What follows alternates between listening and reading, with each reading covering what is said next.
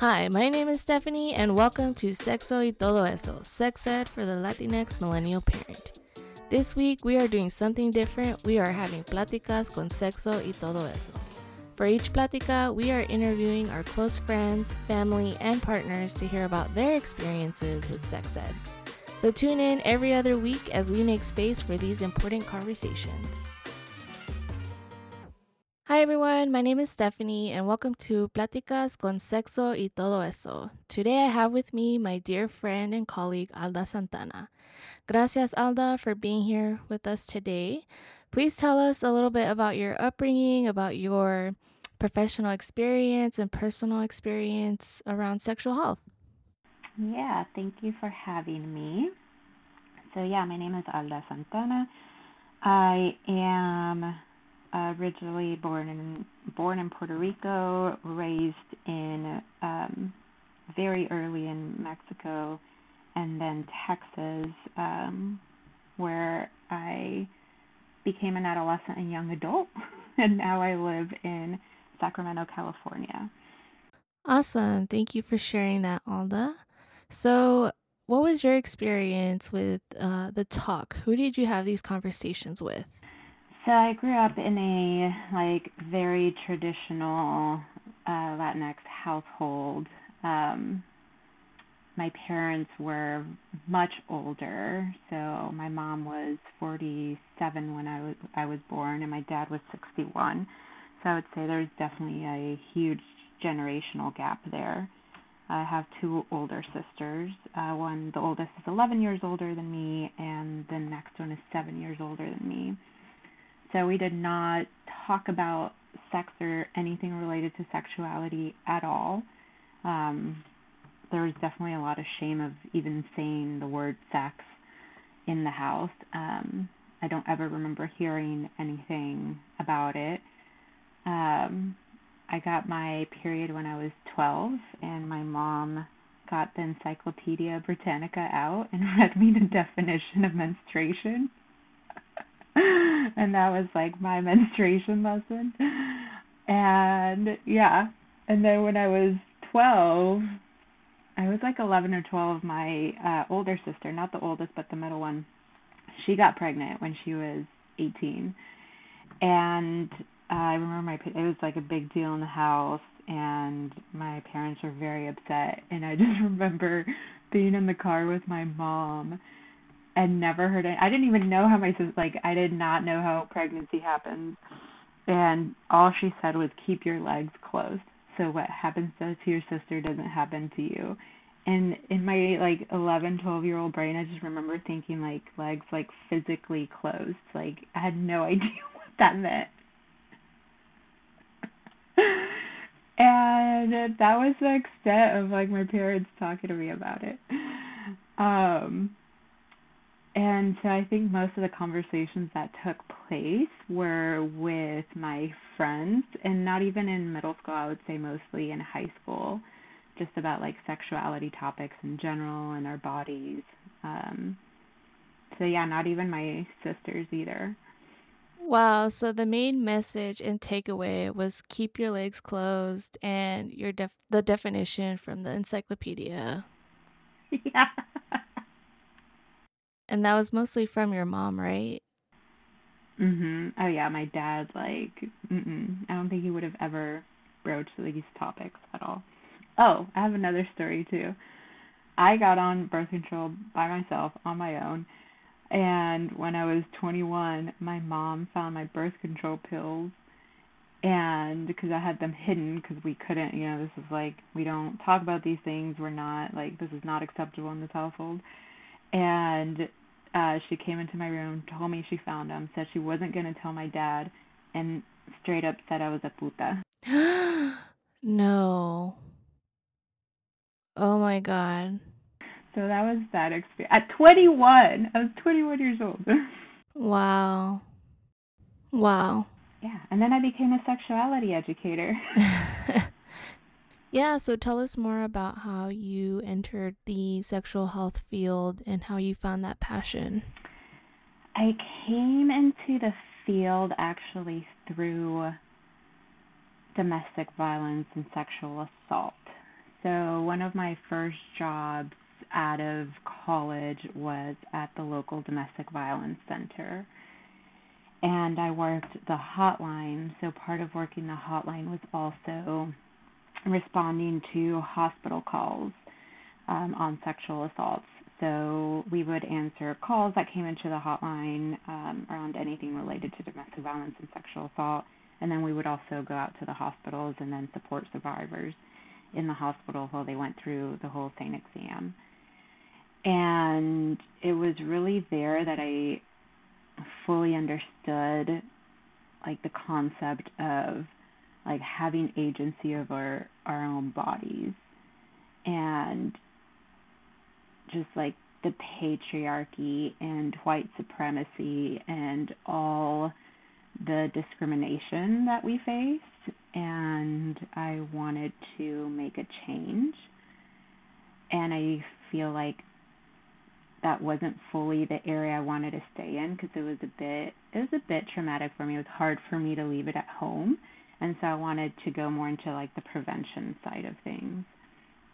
And then from there, I actually went into abortion care, and so I started working at my local abortion clinic, and it just kind of all like fell into place. Like all the puzzle pieces fell into place, because I saw like really it was people taking ownership over their own bodies, and making decisions that for some were super easy and for others were one of the most difficult decisions, and just the whole spectrum. I mean, I worked there for 3 years and saw people from every single walk of life I could think of. And it was definitely very life-changing. And working at the clinic, we experienced a lot of effects from policies and laws, and I really wanted to make a change at the policy level. And so then I went to work at the state capitol, and that was where I realized, like, really it's the power of the people. Like, these legislators, they're making the laws and they're making, you know, quote unquote change, but they don't really have the power. And although they think they have the power. And that was not my most favorite experience working there. I just saw, you know, they call it, you see the sausage being made, and it's not pretty. I did not want to stay there. Yeah. And so from there I went into sexuality education, because I feel like it was a culmination of everything, right? So it was like, I do feel that knowledge is power. And when we're creating these groups, scenarios, whether it's in a classroom or if it's with parents, community members, it's this beautiful like community space where I may be giving out information, like technical knowledge, but really everyone is growing and learning from each other, and people are empowering themselves, and then they're empowering each other. And I feel like that's really where change takes place. And that's kind of how I came to this place. And this is where I've been the longest, is in the education piece. And that's how I met you. Yeah. Awesome. So you talk about, you know, bodily agency, and you shared a little bit how you try to, you know, take care of your sexual health. In your story about, you know, getting birth control. And so speaking more about bodily autonomy and bodily agency, how do you think our culture affects that in our experience? I mean, I think that there are so many systems that directly apply to our culture that impact our bodily autonomy, right? So you have patriarchy, you have white supremacy, you have religion, which is a combination of all those things. Mm-hmm. And people internalize that a lot. Right. And I feel like they make it apply at this kind of surface level. And I do feel that historically, we have done what we've needed to do to take care of ourselves, collectively and individually. Mm-hmm.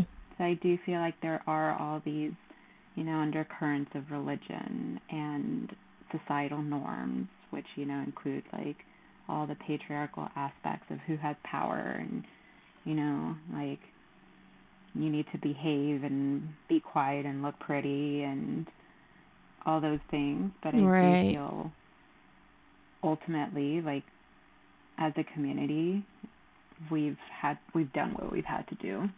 Yeah, absolutely. And you talk about patriarchy, and machismo is a whole different monster, especially in our community. It's like patriarchy on steroids. And so, how did your experience with sex ed affect your dating relationships? So much. Because I do feel like, going back to like education is power, and you don't know what you don't know. And so just by me teaching, I also learned so much for myself. And I definitely feel like even how I engaged in relationships changed. So like just reading on healthy relationships, teaching about healthy relationships, and honestly it's kind of amazing just hearing youth perspectives on relationships too, and you learn from that too. And so yeah, it definitely helped me like talk through healthy conflict, how to have healthy conflict, how to build trust, just how to have healthier relationships in general. And I feel like because I never got any of that information, that I fully didn't understand how to have healthy relationships, like romantic relationships. And so sex education completely changed that for me. And I think a lot of people forget the relationships piece of sex education, and I do feel like that's something that the field, it's growing in that area, right? So yes, historically sex education was like pregnancy prevention, STD prevention, and even the field itself forgot about relationships and that all those things like take relationships. Yeah. And so I do appreciate that the field now is like tuning more into that and integrating healthy relationships into curricula. But I do feel like it's such an important aspect for everybody, because our lives are dictated by relationships, right? Good and bad, whether that's parents or coworkers or friends, neighbors. Like, we can't live without relationships, and we're not taught how to have healthy relationships. Yeah, absolutely.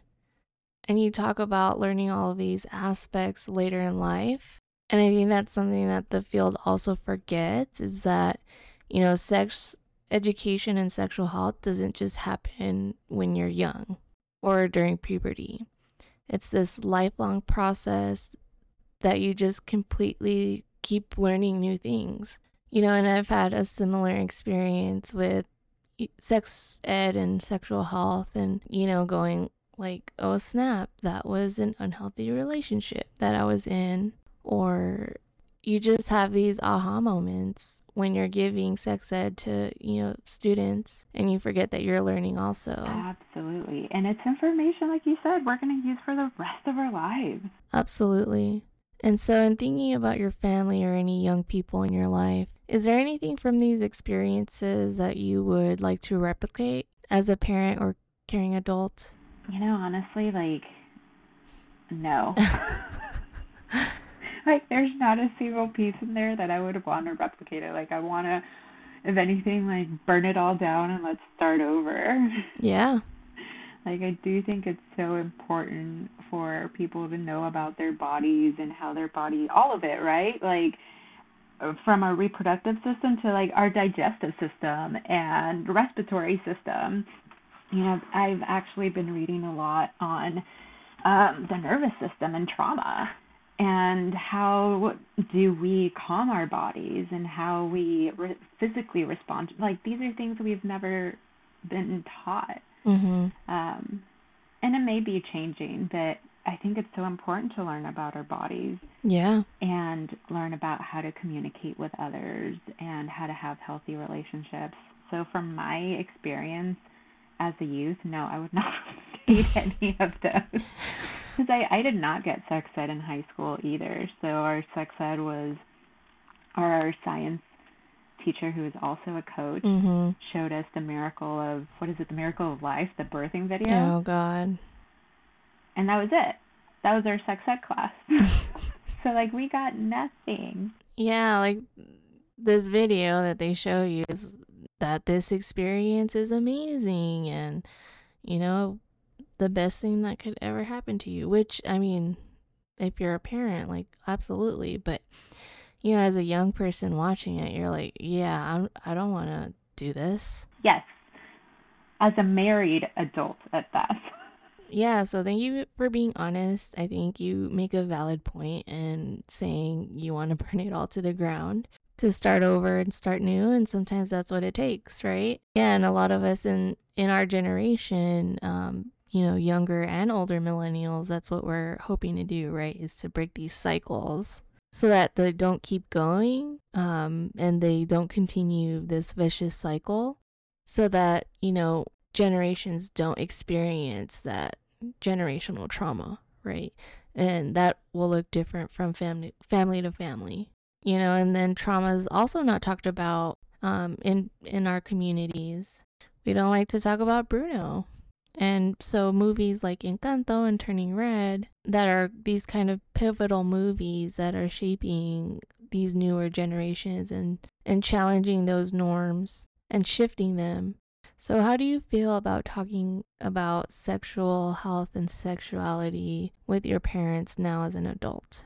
And I did. So once I started working in it, I would definitely talk to my mom about it. And she was a little receptive about it. But it wasn't a conversation. It was more like me talking about something, and she would sit there and listen. But it was not like, I don't think she ever asked me any questions.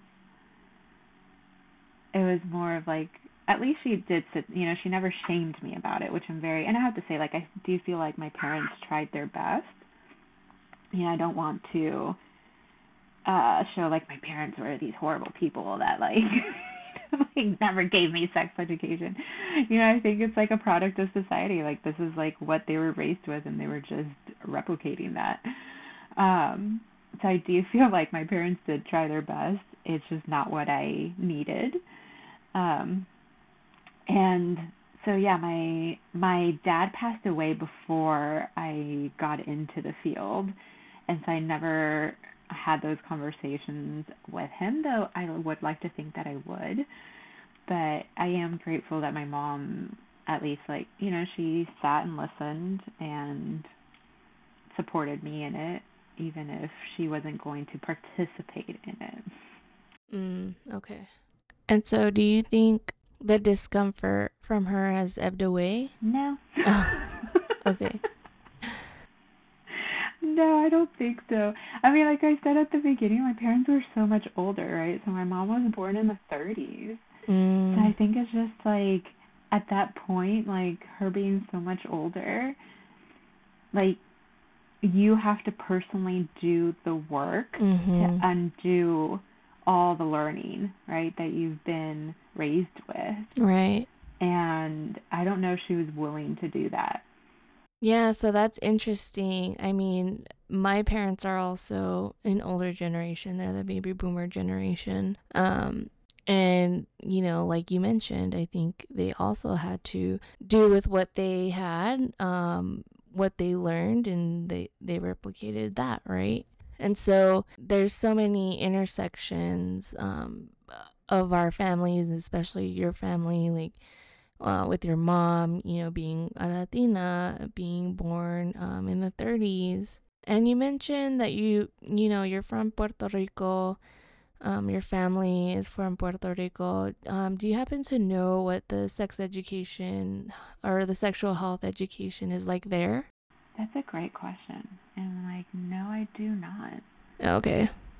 I know, like, even with, like, my family there, like, it's not anything like we don't talk about our bodies, or I do feel like my family there is still very not, and definitely not representative of the island as a whole, but like we don't talk about these things.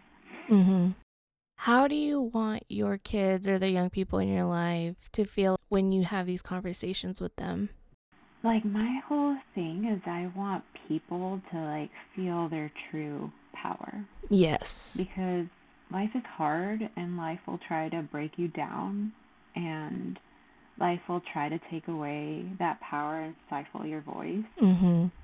And so I want them to feel their power and know that they can share that voice in any space, and no one can take that away. And I feel like, honestly, that is the goal of the people that are against this, right?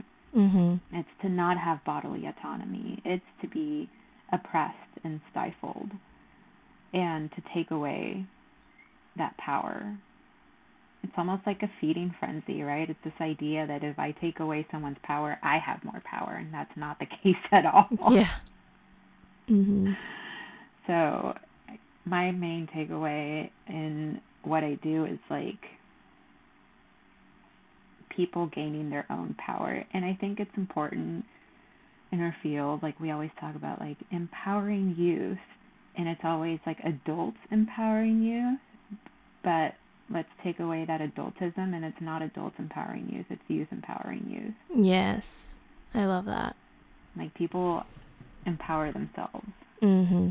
Yeah, I really love that. That whole aspect of finding your true voice, and that's, a powerful statement in itself. And it just made me think of our experiences implementing sexual health, sex ed with adolescents, and how we noticed that a lot of the curricula and sex ed in general is very racist and sexist. And so can you talk about how racism influences this field? Oh man, so much. So much. Yeah, and there is, like, a whole history of, like, racism within what, now we call it, like, because we are aware of it and trying to change it. Like, now it's adolescent sexual and reproductive health, right? It's not teen pregnancy prevention. The idea that, like, we need to prevent pregnancies of certain groups. Mm-hmm. And by certain groups, I mean black and brown bodies. Mm-hmm. Yep. So yeah, a lot of policies around education, funding of the roots of Planned Parenthood, which they're not there currently, but historical roots. Right. And the origins of a lot of bills, federal bills around teen pregnancy prevention funding and education, were rooted in wanting to control the reproduction of certain populations. In Puerto Rico, historically, we have the birth control trials, Mm-hmm. where women were given birth control pills that had not been tested or approved or by the FDA, nothing. It was trials, guinea pigs, and where did they go? Oh, they went to Puerto Rico. And they weren't even aware. They weren't testing it on white women. Yeah, so there's so much racism that's rooted in this field, and I do feel like there are a lot of people that are bringing it to light and making sure that we're not replicating or repeating the harm that has been caused. Mm-hmm. But a lot of the curricula, the language is still there. Right. So, when you implemented sexual health education to adolescents, did you ever feel like they were more aware of it? I mean, I feel in my experience in general, I feel like younger generations are more aware of it, quote unquote woke, if you will. They're more aware of the societal isms than previous generations. So do you think they're more aware of the racism and the historical implications on sexual health? I don't know if, in my experience, they're not aware of, like, specific things that happened, right? Okay. So in my experience, they're not aware of, like, the history, especially within just the sex ed field. So they're definitely aware of racism, and like you said, way more than previous generations. But I don't know that they've, in my experience, been aware of like specific incidents historically or laws around sexuality education and just like sexuality in general. But I do feel that more and more educators are bringing that to light. I see, yeah. And are including that in their classrooms. And so currently, do you implement sexual health education to adolescents or any population? Currently, we train educators and, teachers and health educators and clinicians that are implementing. Okay, I see. So you're training them, and so they're finding ways to include those aspects. And so they really do try to bring in that intersectionality into the curriculum. And I do appreciate that we do have the freedom to teach about it, right? So we train on, we did a full training on reproductive justice and the racist history. And so even for new educators that weren't aware of that, they're getting trained on that. We're about to do a training on healthy masculinity. So talking about that toxic masculinity and culture and those intersections. And I think that's something that some people forget too. Sometimes you just have this curriculum in front of you and it doesn't talk about racism and it doesn't talk about machismo and all of that. Right. But it's important that we're all knowledgeable about it and we all understand how youth are impacted by all these pieces. Right. And all the systems that are in place. Absolutely. The joy of living in California, folks. I live in Texas, and so we don't have the luxury of enjoying such liberties. We gave a whole training on how to include pleasure in the classroom, how to talk about pleasure in the classroom, and that was one of those moments I was like, I would never be able to have this train. And this is we train people all across the state. So agencies, about 30 agencies across the state. Nice. So, pretty nice. I feel pretty lucky. You are lucky. That seems so far in the future for me in Texas. I have a sad joke that it's I time traveled when I moved. Oh, but it's so true. It's so true. Sadly. Thinking about families and kids and the young people in your life, have you started having these conversations with them? So I do have a stepdaughter who's 15. Okay. And I've always, since I started dating my partner, when she was 7. And so I would have these conversations. And I have to say she's always been a bit uncomfortable with them. But we still have them. And you're getting this whether you like it or not. Yes. And yeah, because I didn't get it. Exactly. Yeah, there are moments where she's like, nope, don't want to hear it, don't want to talk about it. And I'm like, okay, I'm not going to force you. And then there are times where I'm like, okay, we're going to have a lesson. And we're going to talk about this. And we're going to sit down. And I think actually the most recent one we did was about pleasure. I'm like, this is not just about not getting pregnant or not getting an STD. Right. But we're going to talk about actual pleasure, and pleasure in all kinds of ways, right? Definitely sexual pleasure, but also what pleasures do you get out of having a friendship, a relationship? What makes you feel good? What's your love language? Yeah. Oh, I need to bring that one up. That's so good. I forgot about the love language. Yeah. And knowing that these are continuous conversations, right? So it's ongoing. But yeah, I want, and I think they are. And honestly, it's thanks to the internet in both good and bad ways, but also social media. I think the topics are out there. There's less shame about it. Right. And yeah, it's just I want them to just have better experiences. Have more information. Yeah. Do you feel like your stepdaughter is receptive to this information? She is, which yes. She definitely is. And I do feel like it, because I also, my niece, I kind of like was the same thing. So I started having conversations with her, and at first she's like, I don't want to hear it. And the older she got and started having relationships, then it was like questions started coming in. Yeah. Or like her friends had questions. Asking for a friend. Asking for a friend.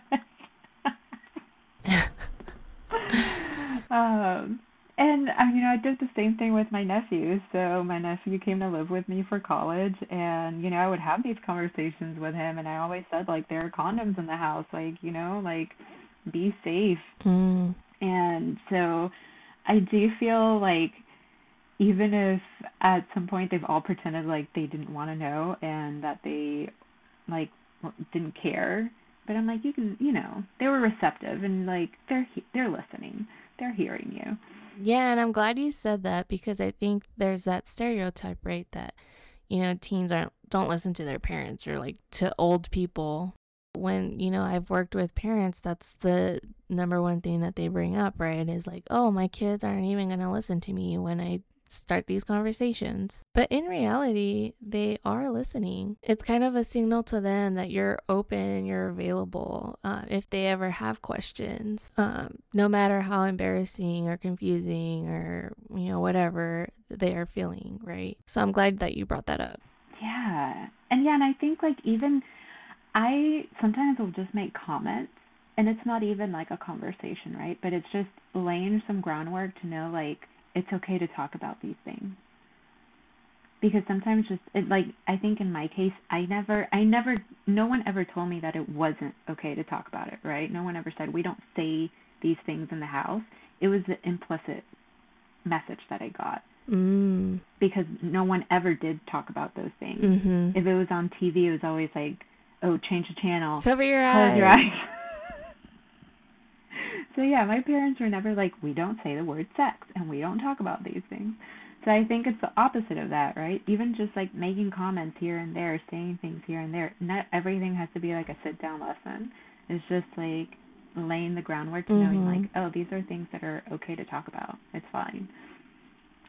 Yeah, normalizing those conversations. And so I'm curious to know more and learn more about your role as a step parent and how you navigate that role and educating your stepdaughter about sexual health.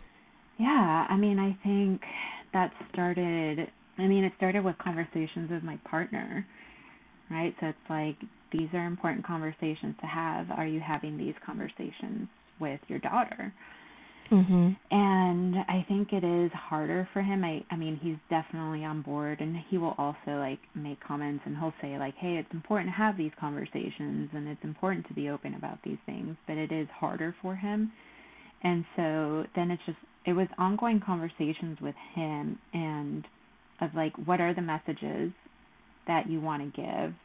And at one point he just turned to me and he was like, hey, you're the expert here. And my stepdaughter does feel more comfortable talking to me than to her dad. And so it was also conversations with my partner of like what the messages are.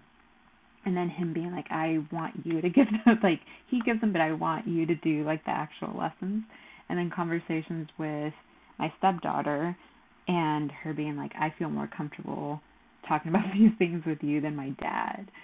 And so it's been just ongoing learning, right, between all three of us. But I do feel it is important, like, those initial conversations with my partner on, like, what are our shared values? Like, what are the values that you want to impart? What are the messages? And making sure that we're both on the same page. And then, like, kind of negotiating that of, like, how do we relay these messages? And trust, right? Like, he trusts me to talk about these things with her and build that relationship with her. Yeah, I love that. I love that you're doing that and that he's on board and your stepdaughter is receptive. Did you ever get any backlash from the other household or the bio parent? No, and I do want to say, like, in this case, the other bio parent is not as involved. I see. So really, yeah, there was no pushback or backlash. It's been easy in this case. I want to put that out there. That's good to know. In my experience, working with some parents and families, there were blended families and blended households. And so that was another concern about them having conversations with the kids and how the other household was going to have conversations with the kids, or they weren't having conversations with the kids, or they just had differing values. So they might be, they might not be ready to have those conversations, or they're totally against having those conversations. So do you have any advice for those families on how to start these conversations and how to navigate that with their kiddos, or how to negotiate that between households? I think it depends on the households. I mean, I would say I think it's important for like all like the bio parents, the step parents, all the co-parents to come in and have conversations. And just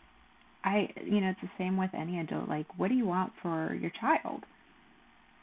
What are the goals that you want for your child? And I feel like most parents really do want the best for their children. Yeah. They want their children to be safe, to be healthy, to have privileges that they didn't have, to have experiences, positive experiences that they may or may not have had. Right. And I feel like if we stick to that, it's like, okay, how do we get there? And if we want our children to be healthy, it's important that they know how to stay healthy, how to stay safe, and they need the information. And I feel like if anything in this case, it's kind of like me. I'd be like, hey, I'll do it. Let me do it. I can provide that information, the education, if you do not want to do it. It's almost like having an out. Like, yeah. If you don't feel comfortable, if you don't want to do it, here's someone that's like has an important role that's willing to do it. Right. But yeah, sometimes, it's going through conflict resolution too. And I think, it's looking at like, okay, what are the areas that we agree in? So, maybe we're not having straight up conversations about pleasure, but like, is there some middle ground? Right. That the values do cross over and are shared? And I mean, there may be some people that you never change their minds, but I think if you go back to like, what do you want for your child? And working with parents, like, they always shared that. They always said, like, I want the best for my children. Yeah. And most parents that I worked with were like, I didn't get this, and I want my child to have the information I didn't have. Right. Do you have any last words or wishes for the future of sexual health? Let's see. I do think that, when it comes to parents, I do think that, it's corny as it may seem, like going back to the saying, like, it takes a village. It really does. And I feel like it's important for parents, like, if they feel like they don't have the information or the confidence or the skill level to have these conversations, that they're not alone. Yeah. And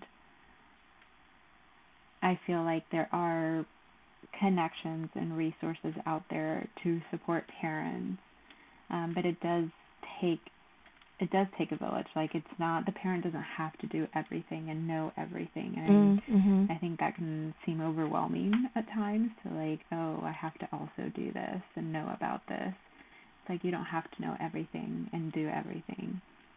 But yeah, how can you connect to other support systems and people out there that can support you and do some of that work for you? Yeah, absolutely.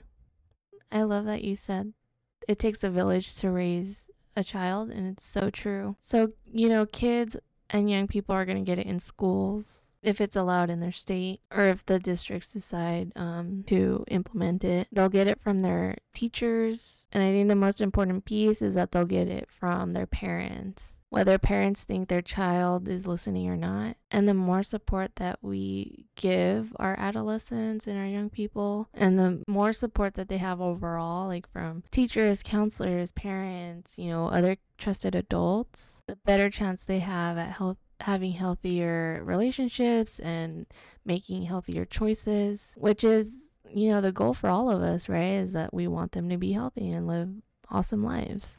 Absolutely. So on point.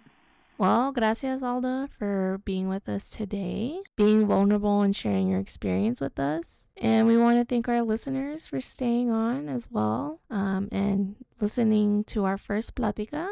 So we want to hear about y'all's experience with sexual health too. So make sure you follow us on Instagram at Sexo y Todo Eso. Check us out on our stories where you can ask all of your sex questions, or you could DM us your stories. Make sure you subscribe to our podcast on Spotify or wherever you listen to your podcasts, and check out our next episode where we will dive into how to have the talk with your kiddos.